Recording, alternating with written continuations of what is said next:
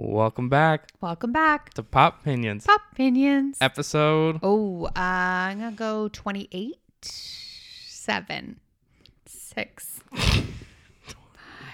No, you were right the second time. 27. Episode 27. 27. We're in the 27 club. Yeah. Oh, we don't want to be part of that club. Shit, no. It's all going down in flames. You were so happy. And I was like, yeah. Oh, No. no. A prestigious club, but not too good of a club. Case, how you doing? I'm okay. How are you? I'm good. I got a haircut so you can... Thank God, you guys. What? It was out of control. It was fun. You know what my barber said to me? What did he say? He said if I cut it into a mullet, he wouldn't have blamed me. Oh. I should have done it. You should have done it. Now I feel like it was nice. It feels a lot different, though. Yeah. I have a lot less hair. You have a lot of hair, which you have gotten from me. I have very thick hair and a lot of it, and you got that from me.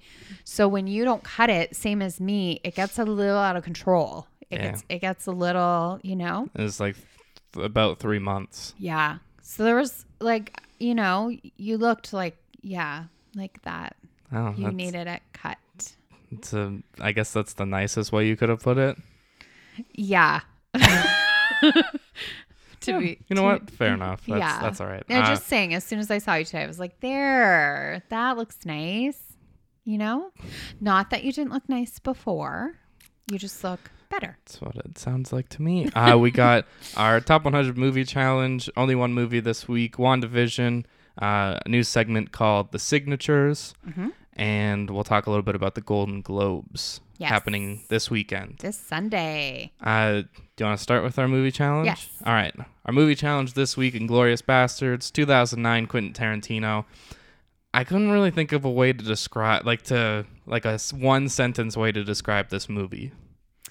No. And I'm going to say, so my love for Quentin Tarantino. I love him. I love all his movies. Wow, this is going to come with I thought it was going to come with a but. I forgot how much I loved this movie. I forgot so many scenes. For me, the only scene I remembered when I thought of Inglourious Basterds is the bar scene in the basement in the bar, which is a fabulous scene, right? But I forgot about the opening scene, like when Christoph Waltz, could he be any better? I don't think he could be any better at that. Do we want to start that before we get into the actual movie? Because sorry. I know I got excited there. No. I think it's a good thing to talk about. I never, in my sports mind, I always like to say like who wins this movie is always how I think of it. And to me, I come out of it thinking who not necessarily wins, who was the most memorable part of that movie? It's Christoph Waltz. Like hands down. The way he his character is so fascinating, and he's so calm and sure of himself, and he is a Jew hunter, right? That is his nickname, the Jew Hunter. Yeah, and he's so good at it, and he almost fucks with their minds of the people. The one I think of in particular, so we could talk about the opening scene, right? Just the aftermath of it. Yes. Is that this French family is hiding a Jewish family, and the Jew hunter comes and finds them. And in a very intense scene, because as it goes on, you can realize, oh, this guy is hiding this family here, and he's slowly going to figure it out. He sends his men in to shoot the floor because the family's inside the floorboards. One girl survives, and instead of killing her, he just kind of lets her run away. Yep. And when they meet again, which is later on in the movie, they're at luncheon sort of, and he orders milk. Yes. Which she was sitting there and he had milk at the opening scene. It was like a whole thing about milk because they live on a farm, and it was like, oh, can I have some milk? And they talked with the milk quite a bit. And then they sit down, and he was like, oh, you got to have whatever the pie. Strudel and whatever. And he's like, you know what I would really love? A glass of milk. And she's really good in that scene because she keeps herself together and she looks very confident. But the minute he leaves, she breaks down. And I thought it was so good because that is the way you would be. It's like a survival, like I'm going to hold my own. But the minute you release it, she was so good at it. When I was thinking about how to describe this movie, I don't know how you describe it. Go for it. The Inglorious Bastards are a Jewish American group that are attempting to hunt down Nazis. Yep. As Brad Pitt's Aldo, isn't Aldo something like that? Sure. Aldo the Apache, I'm pretty sure was like his nickname. I remember BJ Novak being in it more. I mean, he's from more of Office fame, but Eli Roth, who's become more of a director now, is what was his nickname? The Bear Jew. Yes. And his gimmick is beating Nazis. That's the only way I want to say it. Because okay. Well, that's the way they say it in the movie. And it's really fun. He beats Nazis with a baseball bat. Yes. And in typical, I think we could say just in the overall sense of this movie, it is so Quentin Tarantino because it is so over the top, gory, graphic. Just as soon as he's like, he calls like, come here, Bear Jew, because they're sitting down with like a Nazi general. Yeah. And you can hear the bat kind of hitting around the walls, and you're like, oh, we know where this is going. Yes. And so this American group is trying to hunt down the Jew hunter while he's also trying to hunt down them. Like, yeah, it's kind of a cat mouse sort of. But they're also both the cat and the mouse. Yeah. You don't really know who has the upper hand. Who's in the lead? Yeah. For sure. I loved this storytelling format of doing it in chapters. It breaks up the movie pretty nicely. Yeah. And it's just... It's kind of having like a few short stories, but they all intersect. Yeah, once you get to the final... Yes. But it's like these little snippets of these stories, and then it all kind of weaves together. They do a really good job of that. Again, we talked about the first 20 minutes. The first chapter is just... Oh my God. It's slow, but he is so... Quentin Tarantino is so good at the pace, but you're still intrigued. You're not bored. No. You're not bored. Because No. you're on the edge of your seat, because he has this way of building that intensity of, oh, you know something's going down, right? Like you know that this isn't just a friendly visit. I mean, at first you maybe think it is, right? Yeah, and then the tavern scene's the same way. I'm pretty sure it's like 25, 30 minutes. But yes. There's no point where you're bored, especially because it's, oh, the Germans are in here. Oh, there's some British with Michael Fassbender, and there's this German possibly spy. Like, there's a lot of unpredictable and suspense. Yes, for sure. And it all goes to hell the minute he sticks up his fingers. It was such a small thing, but it's what they picked up on. Yeah, I know. So good. And that's Diane Kruger. Is that what her name is? Diane Kruger? Mm-hmm. Okay. For some reason it sounded funny, but yeah, she's so good in that scene because she's trying, like she's helping the Nazis hunters. Yeah, she's a German actress that's a spy for the other side. Yes, so she's trying to help, but she knows things are starting to go sideways. She can feel it, but she has a way of just like being lighthearted and like bring it all back and stuff. And she's the only woman besides, there is a waitress in the scene, but she is the only woman in the scene, and that's I think she's making an impact. Yeah, and I think she does an excellent job at like holding her own kind of thing. So yeah, it's, oh my goodness, what a movie. Yeah. What a ride. Yeah. And the actor who, I can't remember his name right now, he plays Zoller, who is the German war hero. Right. He's also Zemo in the Civil War. Captain America Civil War. Yeah. He's really good in it. And his relationship with Shoshana, who is the Jewish girl that escaped, and she builds up to this whole plan of how... She owns a theater. Yeah, she owns a theater, and this is like an alternate story of how the war could have ended. Mm-hmm. And it's a very Quentin Tarantino and For America style of movie. Yes. I love to say the set pieces of like Nazi propaganda are so well done. It feels very real. Mm-hmm. And for once, I guess, a portrayal of Hitler isn't like super over the top or funny. And he's not really in it a lot. Like he's kind of a side like character. Like he's not really, it's not about him. Mm-hmm. I have two I called it Film Nerd Corner. Okay. So the one is it's not like the first thing, but when they capture the like Nazi troop, like the first time you see the Inglorious Bastards, and they kind of introduce like the German who killed a bunch of SS officers. Mm-hmm. So they have the German soldier, the only one that was alive at that point. Then they have the translator, and then Brad Pitt. Okay. And Brad Pitt asks a question, it pans, and it all is done in one shot where it goes, Brad Pitt asks a question, translator, German, back and forth. And it's only like a couple questions, but they just go back and forth, and it's just so well done. Yeah. My other one is in the theater before they go in, and the plan is a little more further where Brad Pitt is Italian. He's so bad. And that's the thing. You think of this like cool and this officer is going to be amazing at speaking Italian because he's... Well, he said, I'm the best one. Yeah. And then second was Eli Roth.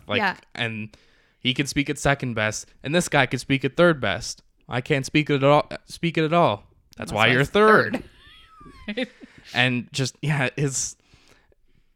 and Christoph Waltz then can speak Italian fluently. Yes. And then he tries to have a conversation with them. He's just, grazie. Si.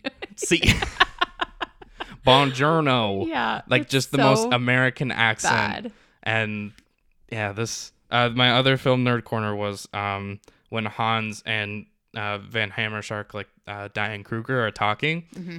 And the camera is just like spinning around them in the conversation. Yes. And it like catches the point perfectly where it goes behind the other person as the other person's talking. So It's just like the flow of the conversation. Yeah. I wonder how he did that. I wonder if he set up like a train, like you know how they put it on a track? Yeah. And they have it going around. Like I wonder if that's like, they must have to practice that because like to get the timing in the, right? Mm-hmm. It's so fascinating. With the track and the actors.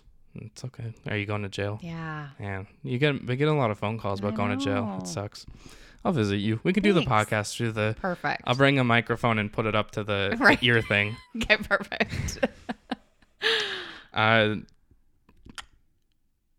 you have anything else for this? No. I think it's a great movie. I think everybody should see it. I think it's so enjoyable, and I think it's like definitely one of his better. Like, I mean, I love him, but it's definitely up there for... Now I'm curious. Remember how we put it in order of Quentin Tarantino movies, didn't we? If it would move upward, I think it would have to move up. Yeah, because the only scene I remembered was the bar scene. Like, I was like, how did I forget this entire movie? Yeah. Like, it was almost like watching it for the first time. Like, yeah, it's so funny. Yeah. And, I mean, even just the way they end it, and it's always a Tarantino thing where you end on kind of, not even a bang.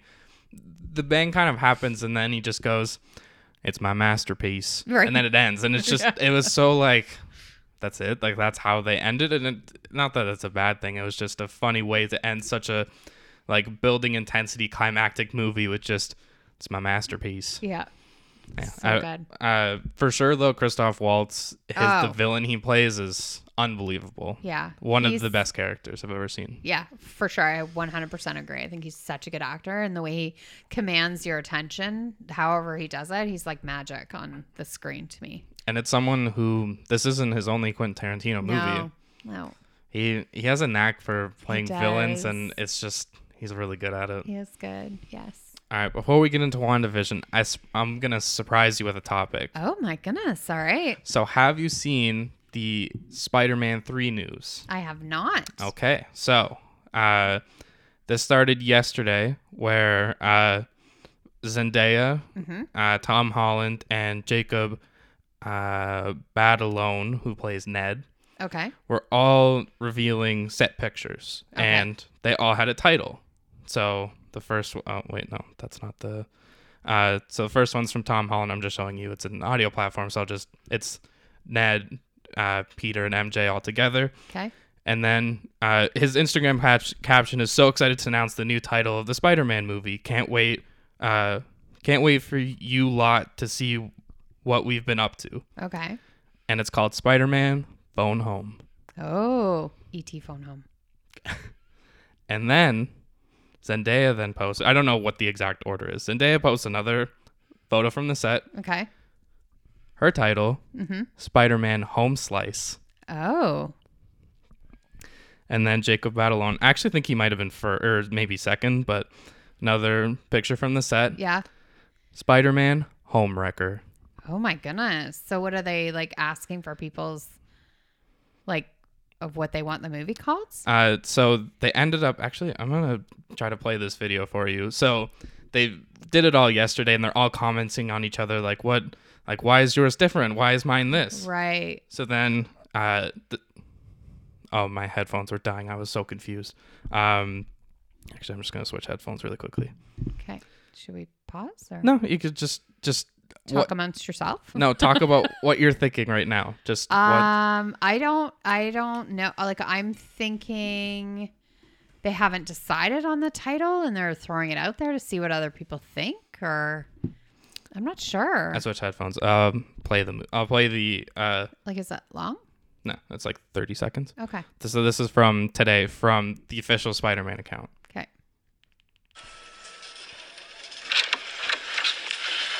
All right, so? Gave us a fake name again. Again. Not sure. Dang. I just don't understand why he keeps doing this. You don't understand? Really? I feel like it's pretty obvious Yeah. to spoil things. I don't Your thing. spoil things. Your thing is Name me to one thing that I've actually spoiled. The last movie title. So over the last couple of days, this has been Spider-Man's ploy to tease what's been going on with the movie. So director John Watts, obviously this is a joke. The video starts with Tom Holland coming out of his office, and he gave them all fake names of what the movie's going to be called. So they talk about why would that be? Tom Holland, almost up there with Mark Ruffalo of spoiling things, Right. especially in the Marvel world. Yes. In that video, they walk away and they have the Spider-Man theme playing, in which the actual title, actually don't remember what it is now. It was just such a good joke and a good marketing ploy Right. because Tom Holland has done this so many times that that's what he's known for, is kind of ruining it or spoiling it, right? yeah, that we've just kind of gotten this like really funny joke out of it. So the movie now Okay. actually is called Spider-Man No Way Home. Oh. Uh-oh. Well, I mean, think about how the last movie ended, that his identity was revealed and Yeah. he's going to have to go on the run now. He's going to have to go live in the Avengers place. Which actually might be up for sale because Tony was the one that was paying for that. Tony. And Spider-Man No Way Home comes out Christmas this year. Ooh, fun. I like it. So it adds to the ridiculous Marvel year that we're already having and going to continue to have. As they should be. Entertain us. Nothing in 2020, everything in 2021. Right. So let's talk about WandaVision episode 7. It was 7, right?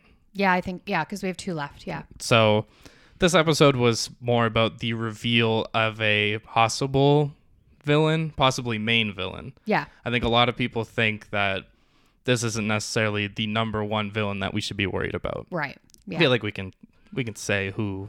The villain is? Yeah. Okay, but just spoiler then. If Spoiler alert, if you have not watched WandaVision or you're going to.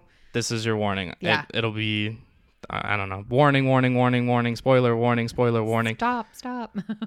Agnes, who played by Catherine Hahn, has been doing an amazing Holy job. crap, she's amazing. And she's revealed as the villain, or presumed villain, Agatha Harkness, who, I don't know if I've said it on here, but I've definitely told you Yeah, that, you've definitely said stuff to me that she, right? that she's a known witch from the Marvel comics. Okay. So now she's the villain, and there's a lot of different ways that people think she isn't necessarily the main villain. The number one thing I saw, which I didn't notice when we watched Doctor Strange, but there was a book missing at the end of that movie. Oh, okay. And that book is presumably maybe some kind of dark magic, which is in the basement of Agatha. Right. And also, I just have to say, the song is so good.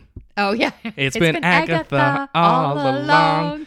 It was such a good way It to was so good. reveal a villain like that. The show has really gone up so many levels. Oh my God. Each week it gets better and better to me. Like, it's just more enjoyable. So this week they did a Modern Family was their theme. And it was she just did such a good job. Like, it was, even if you haven't seen Modern Family, like it was just funny how, because they always sit on a couch and talk to the camera. And so she was doing that, and it was good. It was really, really good. And now we have to look forward to our 2 episodes left. The only other thing people are saying is that there might be a 10th episode. Yeah. Just because on the calendar in WandaVision that they have in the Modern Family episode, March 12th, which is the Friday in between WandaVision and Falcon and the Winter Soldier. Also my girlfriend's birthday. I feel like I should say that. Right. The more important part. Right. It was marked off with a heart. So a lot of people are thinking maybe it could be Okay. one more episode. People are so fascinating with this world of just what they pick up on. Because I got to say, I don't pick up on anything. I just take it at face value. And then you'll tell me things and I'm like, wow, that is like, That's also it's just impressive. I know you don't like subtitles, but people that watched it with subtitles saw when she's by herself in the episode and she's getting like her cereal. You know how Yes. there's like a radio playing in the background? Right. The radio station was called like WNDA. So pretty much Oh. Wanda. Right. So it seems like someone's trying to communicate with her. Excuse me. Again, you could go maybe Doctor Strange. There's a few options of who, especially Right. because Paul Bettany and Elizabeth Olsen have been talking about There's somebody coming. this huge reveal. Yeah. And if it's a villain, I feel like it's kind of hard at this point of the show because it's so late that they're just going to kind of throw in this villain with a known actor. Yeah. I feel like it has to be maybe not someone we've seen, but at least a character we already know in some capacity. Right. Right. I don't know how they're going to wrap this up in 2 episodes. Like, I'm fascinated by this whole thing. There's Like, something that tells me because it ties into Doctor Strange and the Multiverse of Madness that we might not get the perfect resolution. Oh, yeah. I don't need perfect, but I just, It might be a bit of a cliffhanger is what I'm, especially think about how all the episodes have gone and how close we've gotten to reveals. yes. I think this is also the episode that we realize Monica Rambeau has superpowers. Yeah. That was exciting. But did we know it? Did she get it because she went through the fields or because she already had it? I think it's a bit of both. I think Okay. it was somewhere in there, but I think Wanda shooting her out of the hex Okay. is kind of what seemed to have started it. Yeah. Because even Darcy tells her that your cells have been rewritten on Right. a molecular level She's multiple so times. good. A. Kat Dennings. Yeah. Oh my God. Especially I love her. Especially the little like side Yeah. like B story of this episode with her and Yeah. Vision like Trying to get back to the house. And just kidding, stoplight and then construction and then it's a group of kids walking by. It's Yeah. just there's a lot of outer powers, especially now when they go back and show us the Agatha All Along song, all the stuff she was really doing. Wanda really doesn't have control. yeah, no, she doesn't. She thinks she does though, or Hope she does. yeah, Hope.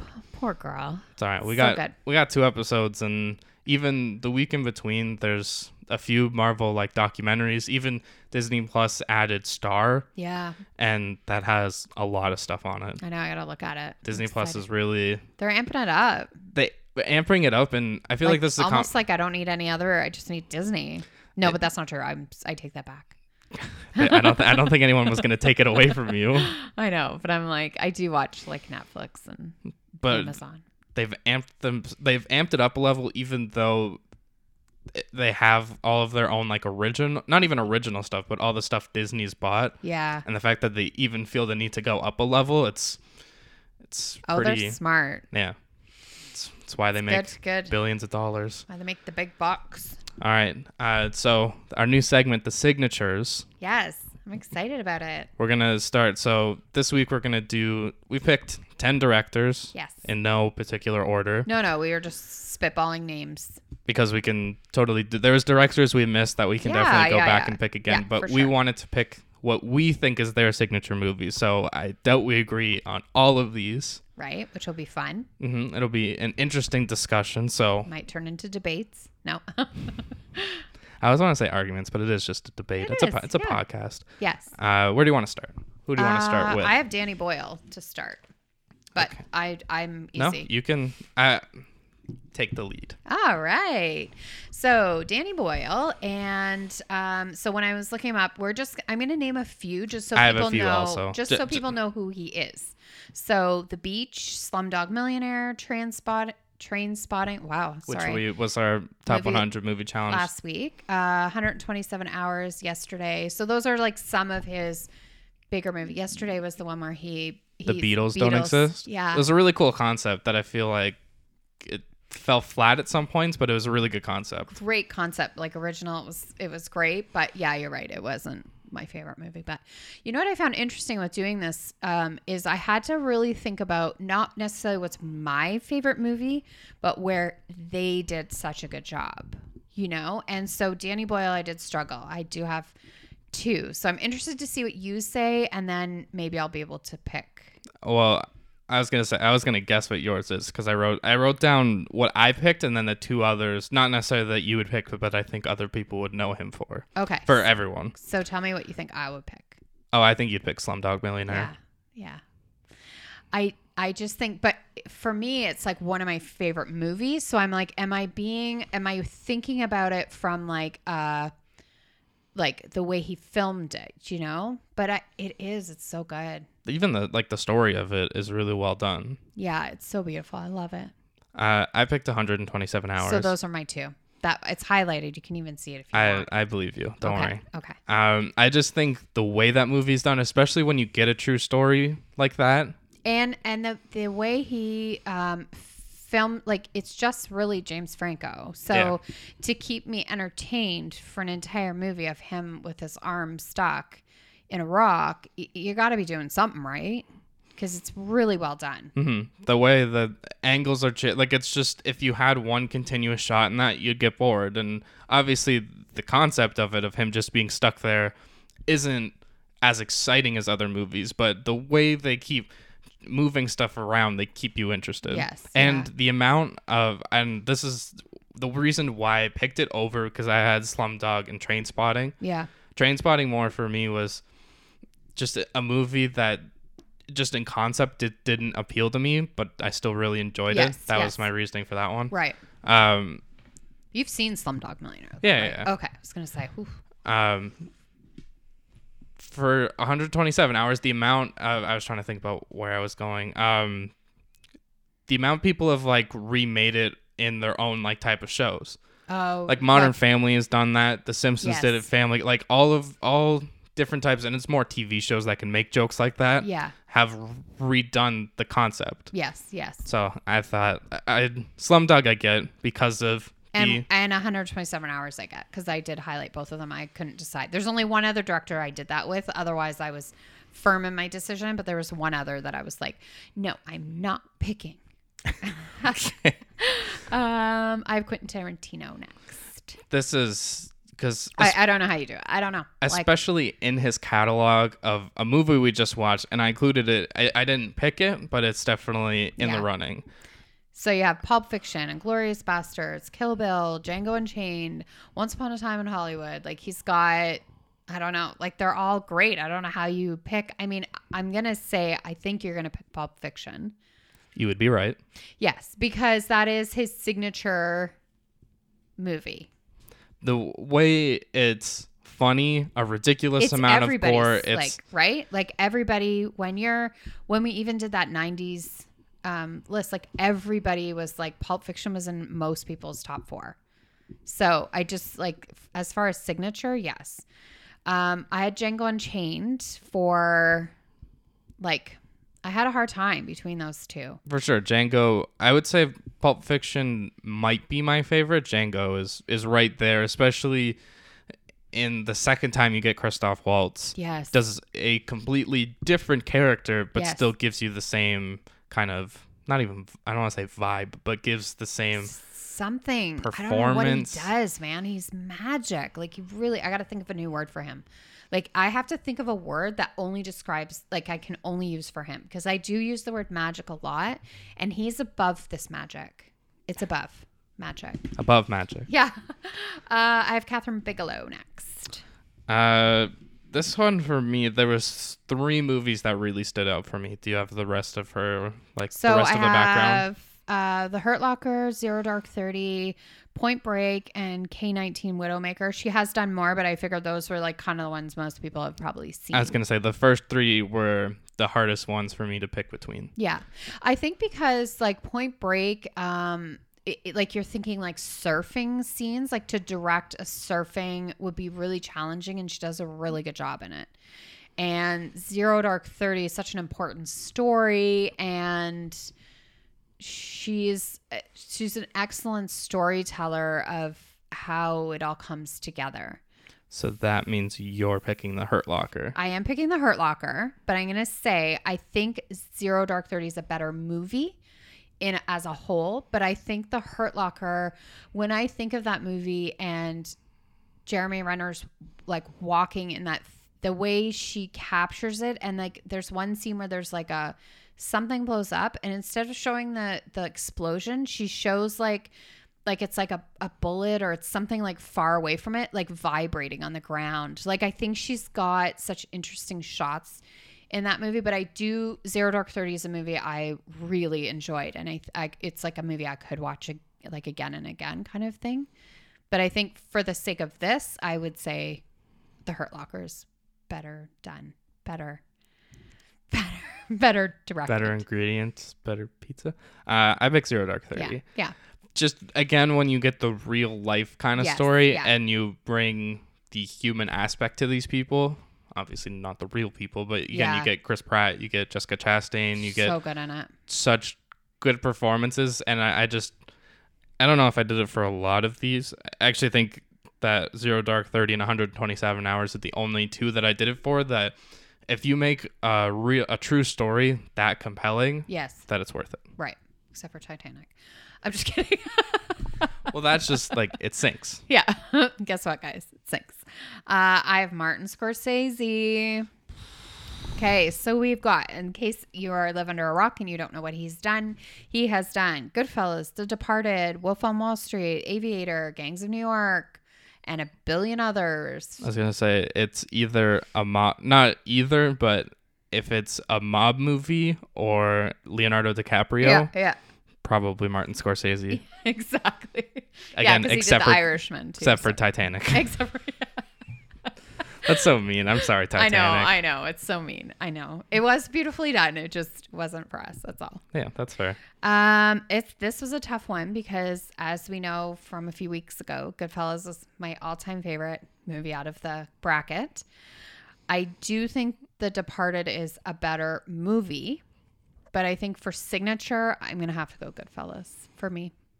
And I had a feeling you would pick that. Yeah. That's why I put it in. The two that I didn't pick was Goodfellas and Wolf of Wall Street. Again, when I go to, I wonder if Wolf of Wall Street's on this list. I know it'd be so fun if it was. I love that movie. Me Just too. the way the part I think of is not the crazy drug scene or whatever. I think of Jordan Belfort, obviously Leonardo DiCaprio, doing his speech about all the drugs he does. Yeah. And they have the camera on a track. And I've seen the behind the scenes, which is really cool. And it's one shot of him walking towards his car. And to me, it's my favorite part of the movie. Wow. Just how well shot it is. Yeah. And just him continuously starting from upstairs, walking all the way to his car. And he's just talking about all the drugs he does. Right. Yeah, I know. It's so good. I know. It's a tough. He was a tough one, right? I had to really think about it because I do think Departed it's such a great movie and he won an Oscar for it and whatnot. But for me, signature, it has to be Goodfellas. Which is also why I went with The Departed.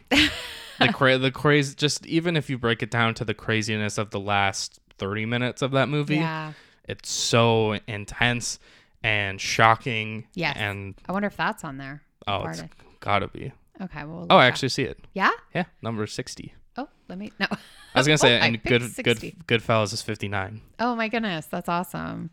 I have Sofia Coppola next. I don't even want this to be a hot take. I think she might be a better director than Her dad. Yeah. Just she doesn't have as the amount of credits, but I just think her movies are so well done. Yeah. So she's Lost in Translation, Virgin Suicides, Mary Antoinette, On the Rocks, the new movie that just came out this year, right? I think it was last year. Was that last year? Wow. With who's in it with Bill Murray? Don't. Rashida Jones. There you go. I know. I always put a D in there. It's okay. Everyone will get used to the fact that I can't pronounce. But it's I also- make up my own names. But again, it's not even that you put a D there. It's you just I mix it all up. I'm telling you, I'm dyslexic. Radisha. I swear to God, I have a bit of dyslexia. I do it all the time. I know. So for me, signature, it has to be Lost in Translation. It's in my top 10 of like my all-time favorite movies. the first one we agree on. I just as good as on. Actually, I didn't see On the Rocks. As good as like even Marie Antoinette. Yeah. A movie again that doesn't appeal to me kind of kept me interested when Yeah. I watched it. She is I love anything she does. She is the way she has. So she's more about building characters, right? She's more about. It's not like these grand stories and stuff. It's very character driven. And Bill Murray and her have magic together. Magic. See, I got to think of a different word. They have this chemistry and this knowledge of one another that there's so much comfort in. And they just, you can feel it on the screen. But Lost in Translation, I had to pick my top 10 favorite movies, it would for sure be in my list. So that's her signature movie. That's just the way it is. Mm-hmm. And launching someone like Scarlett Johansson into superstardom. She's so good in it too. And Bill Murray. And the end, when you don't know what they say to each other, there's all these. It was Lost in Translation. I know. It's so good. Wes Anderson, number 6. 100% no, we're going to disagree because I have an affinity to a movie that... I know you do. I know which one you picked. Really? Okay, let's go through his credits. So I also know what you picked. Rushmore, Royal Tenenbaums, Moonrise Kingdom, and the Grand Budapest Hotel are just a few. He has the Isles of Dogs. Like, he's got a lot. I just kind of picked a few just to give people a kind of a, this is who he is. Mm-hmm. So anything quirky and weird is Wes Anderson, which is right up my alley. And you can pick a few actors. Jason Schwartzman. Yes. You can see a Wilson brother. Yep. Owen or Luke. Bill Murray. Yep. And it's not a bad thing, but he it's likes just Ray Fiennes too. Yeah. He does. He likes him. You definitely picked Grand Budapest. I didn't. Wow. I picked Moonrise Kingdom. That was the other one I was thinking, but I did have that one as my I really had to think about it because I think the Grand Budapest Hotel is visually it's I like how it's very appealing, but Moonrise I like that yellowy tone he did, how it all looks kind of that. It's just a different color. I like the way he does that. He does he sets this tone of the how visually how it looks. It's very cool. Mm-hmm. I love him. What did I pick? I'm going to say Rushmore. Yeah. Again, you get young Jason Schwartzman trying to run his play, which I feel like is a trope in a lot of his movies. But it was not the first Wes Anderson movie I watched, but it's definitely my favorite. Would you put that in your top 10, do you think? Oh my God, we should do that. That's going to be so hard. I'd have to do top 20. No, that's boring for 20, people to listen 25. My 22nd movie of all time. It would be up there. It would definitely be in consideration. Moonrise would be in consideration for mine. I think it's so well done. We got a heavy hitter here, Steven Spielberg. So we have E.T., obviously, Indiana Jones, Hook, Schindler's List, Saving Private Ryan, War Horse, and Ready Player One. And the reason I said kind of more for him is I wanted people to know such a range. He can do Indiana Jones, so you have action, whatever. E.T., you've got the alien, but he's got the heart. Schindler's List, obviously. I loved the movie War Horse. I thought it was so beautifully done. And Ready Player One is kind of that more video gamey. So he's got such a range. Whereas someone like Wes Anderson, who I love, has got definitely a niche. He's you want quirky and weird. That's where you're gonna get from him. But I find Steven Spielberg has got a wide range. Mm-hmm. I'm going to say you picked Schindler's List. No, I do love that movie, but when I wrote down my 3, Schindler's List wasn't one of them because of the range. I wanted to include E.T. and Saving Private Ryan as my other 2. Right.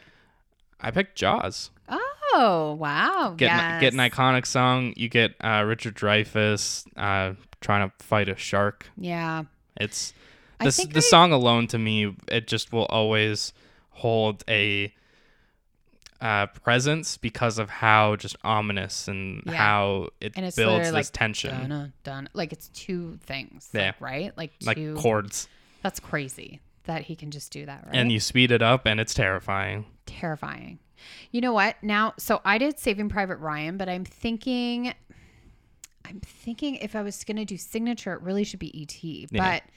But Saving Private Ryan to me was just, oh my God, it was so well done and it was so painfully awful but if I'm thinking signature movie, it has to be E.T. for me. And the way it holds up Yeah. is just, even if the CGI, the technology isn't the same as it is now, just the story holds up. Yeah. And- And you get young Drew, little Drew Barrymore. And flying with the bike, it's just such an Yeah. iconic picture. Yes. It's definitely, if you have a movie theater room and you have posters to put up, I would definitely put E.T. in there. For sure. For sure. It is pretty iconic, and it has that, it also has that heart of like, we take care of, like, don't let him just get, when they take him and they're trying to do all the tests on him and stuff like that. And, it's like, no, just, we have to be nice and let him go. He wants to go home. E.T. phone home. I have Steven Soderbergh. Yeah, it's not as many as I would think with such a name like him, but what are some of his? Okay, so Out of Sight. Have you seen that movie, by the way? Yeah, George Clooney. It's Jennifer Lopez. I love this movie. I think it might be my favorite George Clooney. Actually, that's a lie Okay. because Aaron Brockovich, all the Ocean movies, Contagion, Logan Lucky, which we had talked about a few weeks or a couple months ago now, and Side Effects. Have you seen Side Effects? no. I think you should watch that movie. Yeah, because when I looked it up, I was like, oh, yeah. And then I watched the trailer just to remind me, and I was like, oh, that's a good movie. I forgot about that movie, and it is really well done. So this is remember I said I didn't pick? That he was one I didn't pick. Okay, so the two I wrote down that I couldn't quite pick were Out of Sight and Contagion. Okay. Contagion just kind of got a bigger meaning over the last year. Yes. My ultimate signature movie is Ocean's 11. Okay. I'm going to agree with you there because I think I don't want to say iconic, but it, like, the heavy hitters of the actors that are in it and actresses, and just the way it all comes together. I never saw the original though, so I don't know with like, what? Ocean's 11? Like the original with like, isn't Frank Sinatra and stuff? Oh, I think I meant like original, like Brad Pitt and stuff. Oh, no, I know. Wait, No, that's obviously. is that Brad? Yeah, it's like Brad Pitt, George Clooney, And Casey Affleck. Casey Affleck has like the Don smallest Cheadle. role. Yeah. Like, I mean, it's so stacked. This cat. There's more. I can't think of everybody. Julia Roberts is maybe not in that one, but I know she's in one of them. 12. Is she in that one? Oh, I'll look it up. Anyways, yeah, no, I do love it. Brad Pitt's always eating in it. Wait, what was your other that you couldn't pick? I don't know. I really liked Out of Sight, but I'm like, I don't think that's his signature movie though. But so I was confused, and I love Aaron Brockovich obviously because Julia Roberts rocks, and it's so well done. So I think you have to go with Ocean's 11. Like, I think you have to, because it's like if you asked people on the street what's his signature movie, I think everyone would pick Ocean's. Yeah, I mean, the sequels aren't as good, but just this one holds enough. Yeah. I don't think Don Cheadle's in it, but Oh, sorry. it's okay. I'll go. So George Clooney, Brad Pitt, Matt Damon, Julia Roberts, Andy Garcia plays the Yeah. Benedict. Yes. It's actually his last name.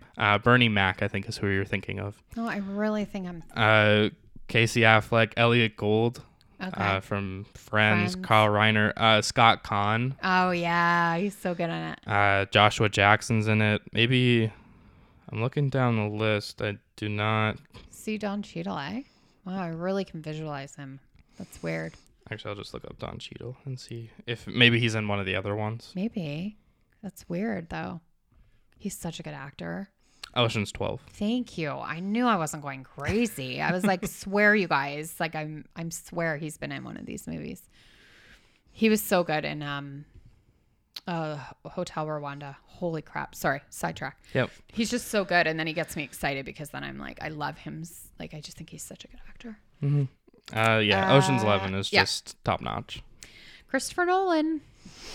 This was hard because of not necessarily his range, because you have do you have like So I have Memento, The Dark Knight, Inception, Interstellar, and Dunkirk. So again, he's got a bit of a range. Like, he doesn't have he definitely likes a bit of the, like, Memento, Inception, and Interstellar all have similar themes as far as like messing with your mind, and you're Yeah. not even. You could throw Tenet in there, where you're not Yes. necessarily sure what's going on. yes, but somehow you're intrigued and you're in it, but you're not really sure what's even happening, and you feel really dumb when you watch his movies. Oh, Memento, Memento. I honestly, genuinely, still don't really understand it. Oh yeah, If I watched it again, maybe. Yeah. But I watched it a couple years ago for like a film class, and I like left the movie and legitimately took out my notebook and started taking notes to try to figure it out because I was just they. It is a lot of back and forth, and I like in the ultimate like who done it in that way. Yeah. I mean they show you what happens, but I'm still confused by Right. that movie. well, that's the same as Interstellar, right? Interstellar is a little more straightforward in the sense of Like once it comes together. yeah, Yes. they do a really good job of that. Dunkirk. Oh my God, what a beautiful movie. There's a scene in that movie when they're flying in the air and the way the sky looks and it is silent. Like he doesn't have any music or the sound of the plane. It is like it's so different and out there for a war movie. It was fascinating to me. What a daring choice, or what a bold choice, because war movies are always like bang bang bang and it's noisy and it's loud in your head, and I think they're meant to like you know, make you feel like, oh my God, there's so much going on, and this was like dead silent, and I was like, oh my God, I almost think that's worse because it's like the eeriness of it, right? That's a good choice. Yeah, it was really, Dunkirk was incredible, but I picked Interstellar, but I put an asterisk above Dark Knight because I think, again, though, Dark Knight is just such a good movie, but I was like, is that like his best? But then I was thinking Interstellar, I'm thinking you have like space and you have that. Jack's moving my microphone. You have Telling on me? you have like all the space stuff, and you have when they land on places with the big wave, or you have like there's a lot going on, right? Mm-hmm. What'd you pick? The Dark Knight. Not because it's the best. My thinking of it is you get Heath Ledger I in know. one of the best roles I've ever seen. Ever. Could really, really hard to top it. Yeah. Also, it's the middle, and I think in most cases, I know we talked about Star Wars last week, that we thought Return of the Jedi was the best out of the three, like the three original trilogy. In most cases, I always think the second movie is better, and like even you could argue Empire Strikes Back is better than Return of the Jedi. I just think Dark Knight does such a good job of, from Batman Begins and in The Dark Knight Rises, it just is the perfect sweet spot for Batman and Christian Bale, obviously. Yeah. Michael Caine. Yep. And even I think Gary Oldman plays the God, he's such a good actor too. Man alive, them. that movie is just really well done, especially for. No, I agree. I had an asterisk above it because I was just like, I picked Interstellar, but then I was like, oh, that's so hard because Dark Knight would be a consideration for me of a top 10. Like I would have to be like, it would, I would have to write it out. Especially for a superhero movie, and before last year, you didn't watch any of them. I had seen Dark Knight though, obviously. Yeah. I had seen, I was not a superhero movie goer like I am now. But yeah, Dark Knight. Okay, so my last one is Spike Lee. Spike Lee is one of the outside of movies. He directed the commercial with Michael Jordan. That's hilarious. Yeah. And is it the shoes? But So Jungle Fever, Malcolm X, Inside Man, which I forgot he did Inside Man, and it is the one where it's a heist, and it's Clive Owen and I think Denzel Washington. It's so well done. I forgot about that movie, and I was like, I loved that movie. Black Klansman and Five Bloods that just came out and is nominated for quite a lot of accolades, and it's on Netflix if anyone wants to check that out. But you're right, Denzel and Clive Owen. Yeah. Is Inside Man. So good. Yeah. So the three I put, I don't know if I might have just not heard the one. Oh, the one I definitely didn't hear was He Got Game. Yeah, no. Which But is yes. Denzel and Ray Allen, and the father-son struggled.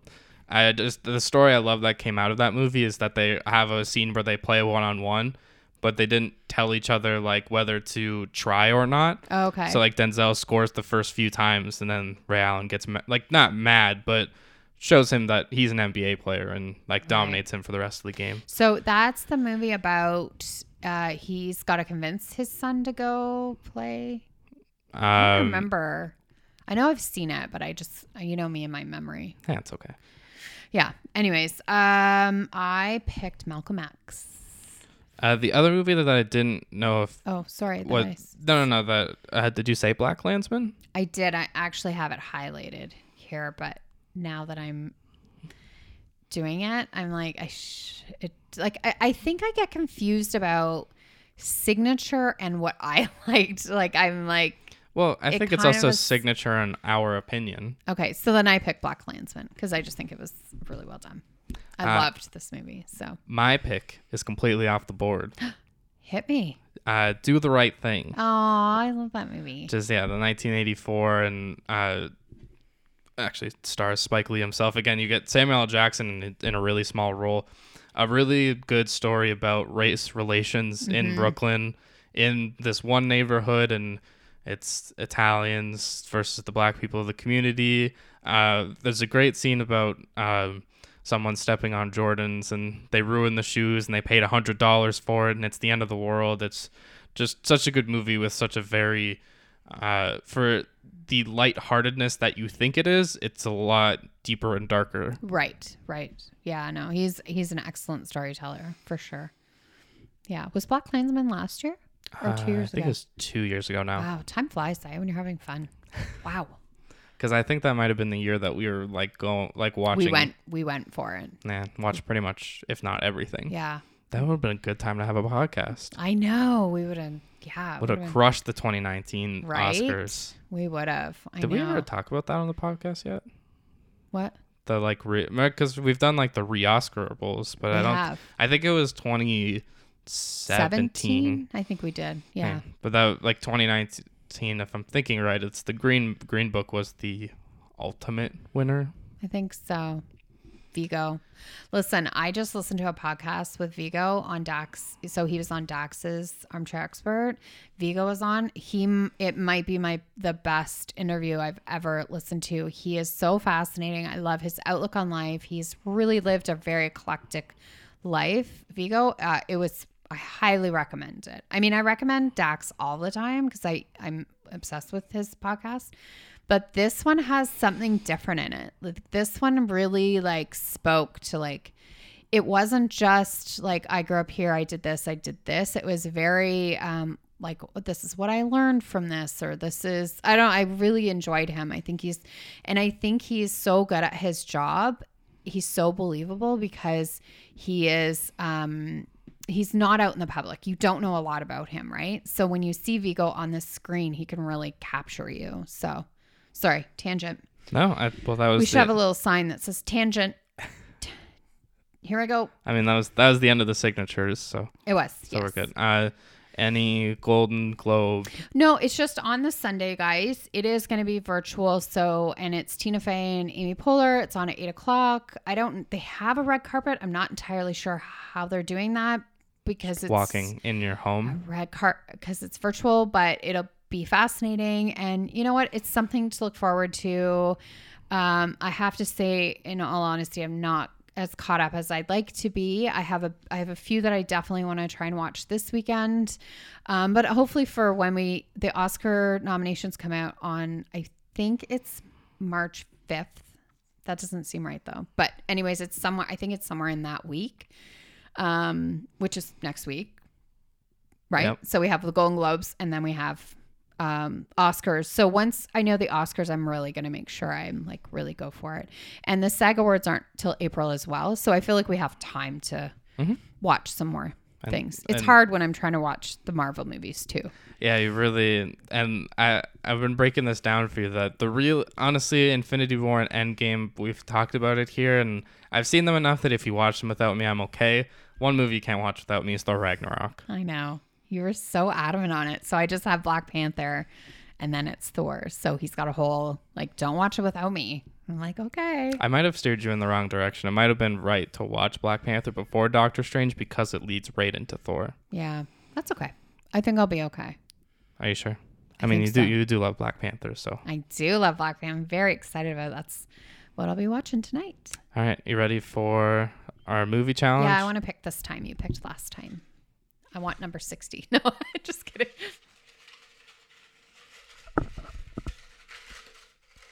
Okay, and 55. Number 55. That is Guardians of the Galaxy. Oh my god, I literally just watched it last week. Maybe we should pick another one. No? Yeah. I literally, I just watched it 5 days ago. Okay. Do you want to put it back then? What, you want to watch it eventually again? Well, yeah. Well, yeah. Okay, sorry. Some of them are stuck together. Okay, number 3. Number 3. That's really hard to read. And very ironic that we get this movie in this episode. We're going to be watching The Dark Knight. Oh, fun! I was going to say, as long as it's not Shutter Island, it's the only one on that list that I will not watch again. I refuse to watch it again. So we can look forward to The Dark Knight next week. Dark Knight. I'm excited about that. It's a good one. And sad. Because Heath. Oh, yeah. I thought you meant the movie. I was like, No, I it's think just sad when I see him and I think, oh, that's the movie that, tipped him over the edge. Mm-hmm. So it's sad. But yeah, so check out the Golden Globes this week. We'll talk about it next week. Yep. Why are you laughing at me? Just the way I know you have to transition from Heath Ledger to Golden Globes, but it just Well, I didn't want to end on a dark note. Dark Knight. Note. I didn't want to end on a dark note. It's okay. So I was just trying to be like, hey, check out the Golden Globes, everybody. And if you want to send us some questions, you can DM Dion Family Network on Instagram, or you can send us an email, Popinions mailbag at the email will be in the description of this podcast. Nice. All Oh my right. God, I would love to hear from people. Yeah, question, Q&A or whatever. Or if you have any ideas for Yeah. us of, what you'd like us to talk about, that'd be great. Mm-hmm. Casey, got anything else? I got nothing else. All right. And besides that, we'll see you next time. Bye.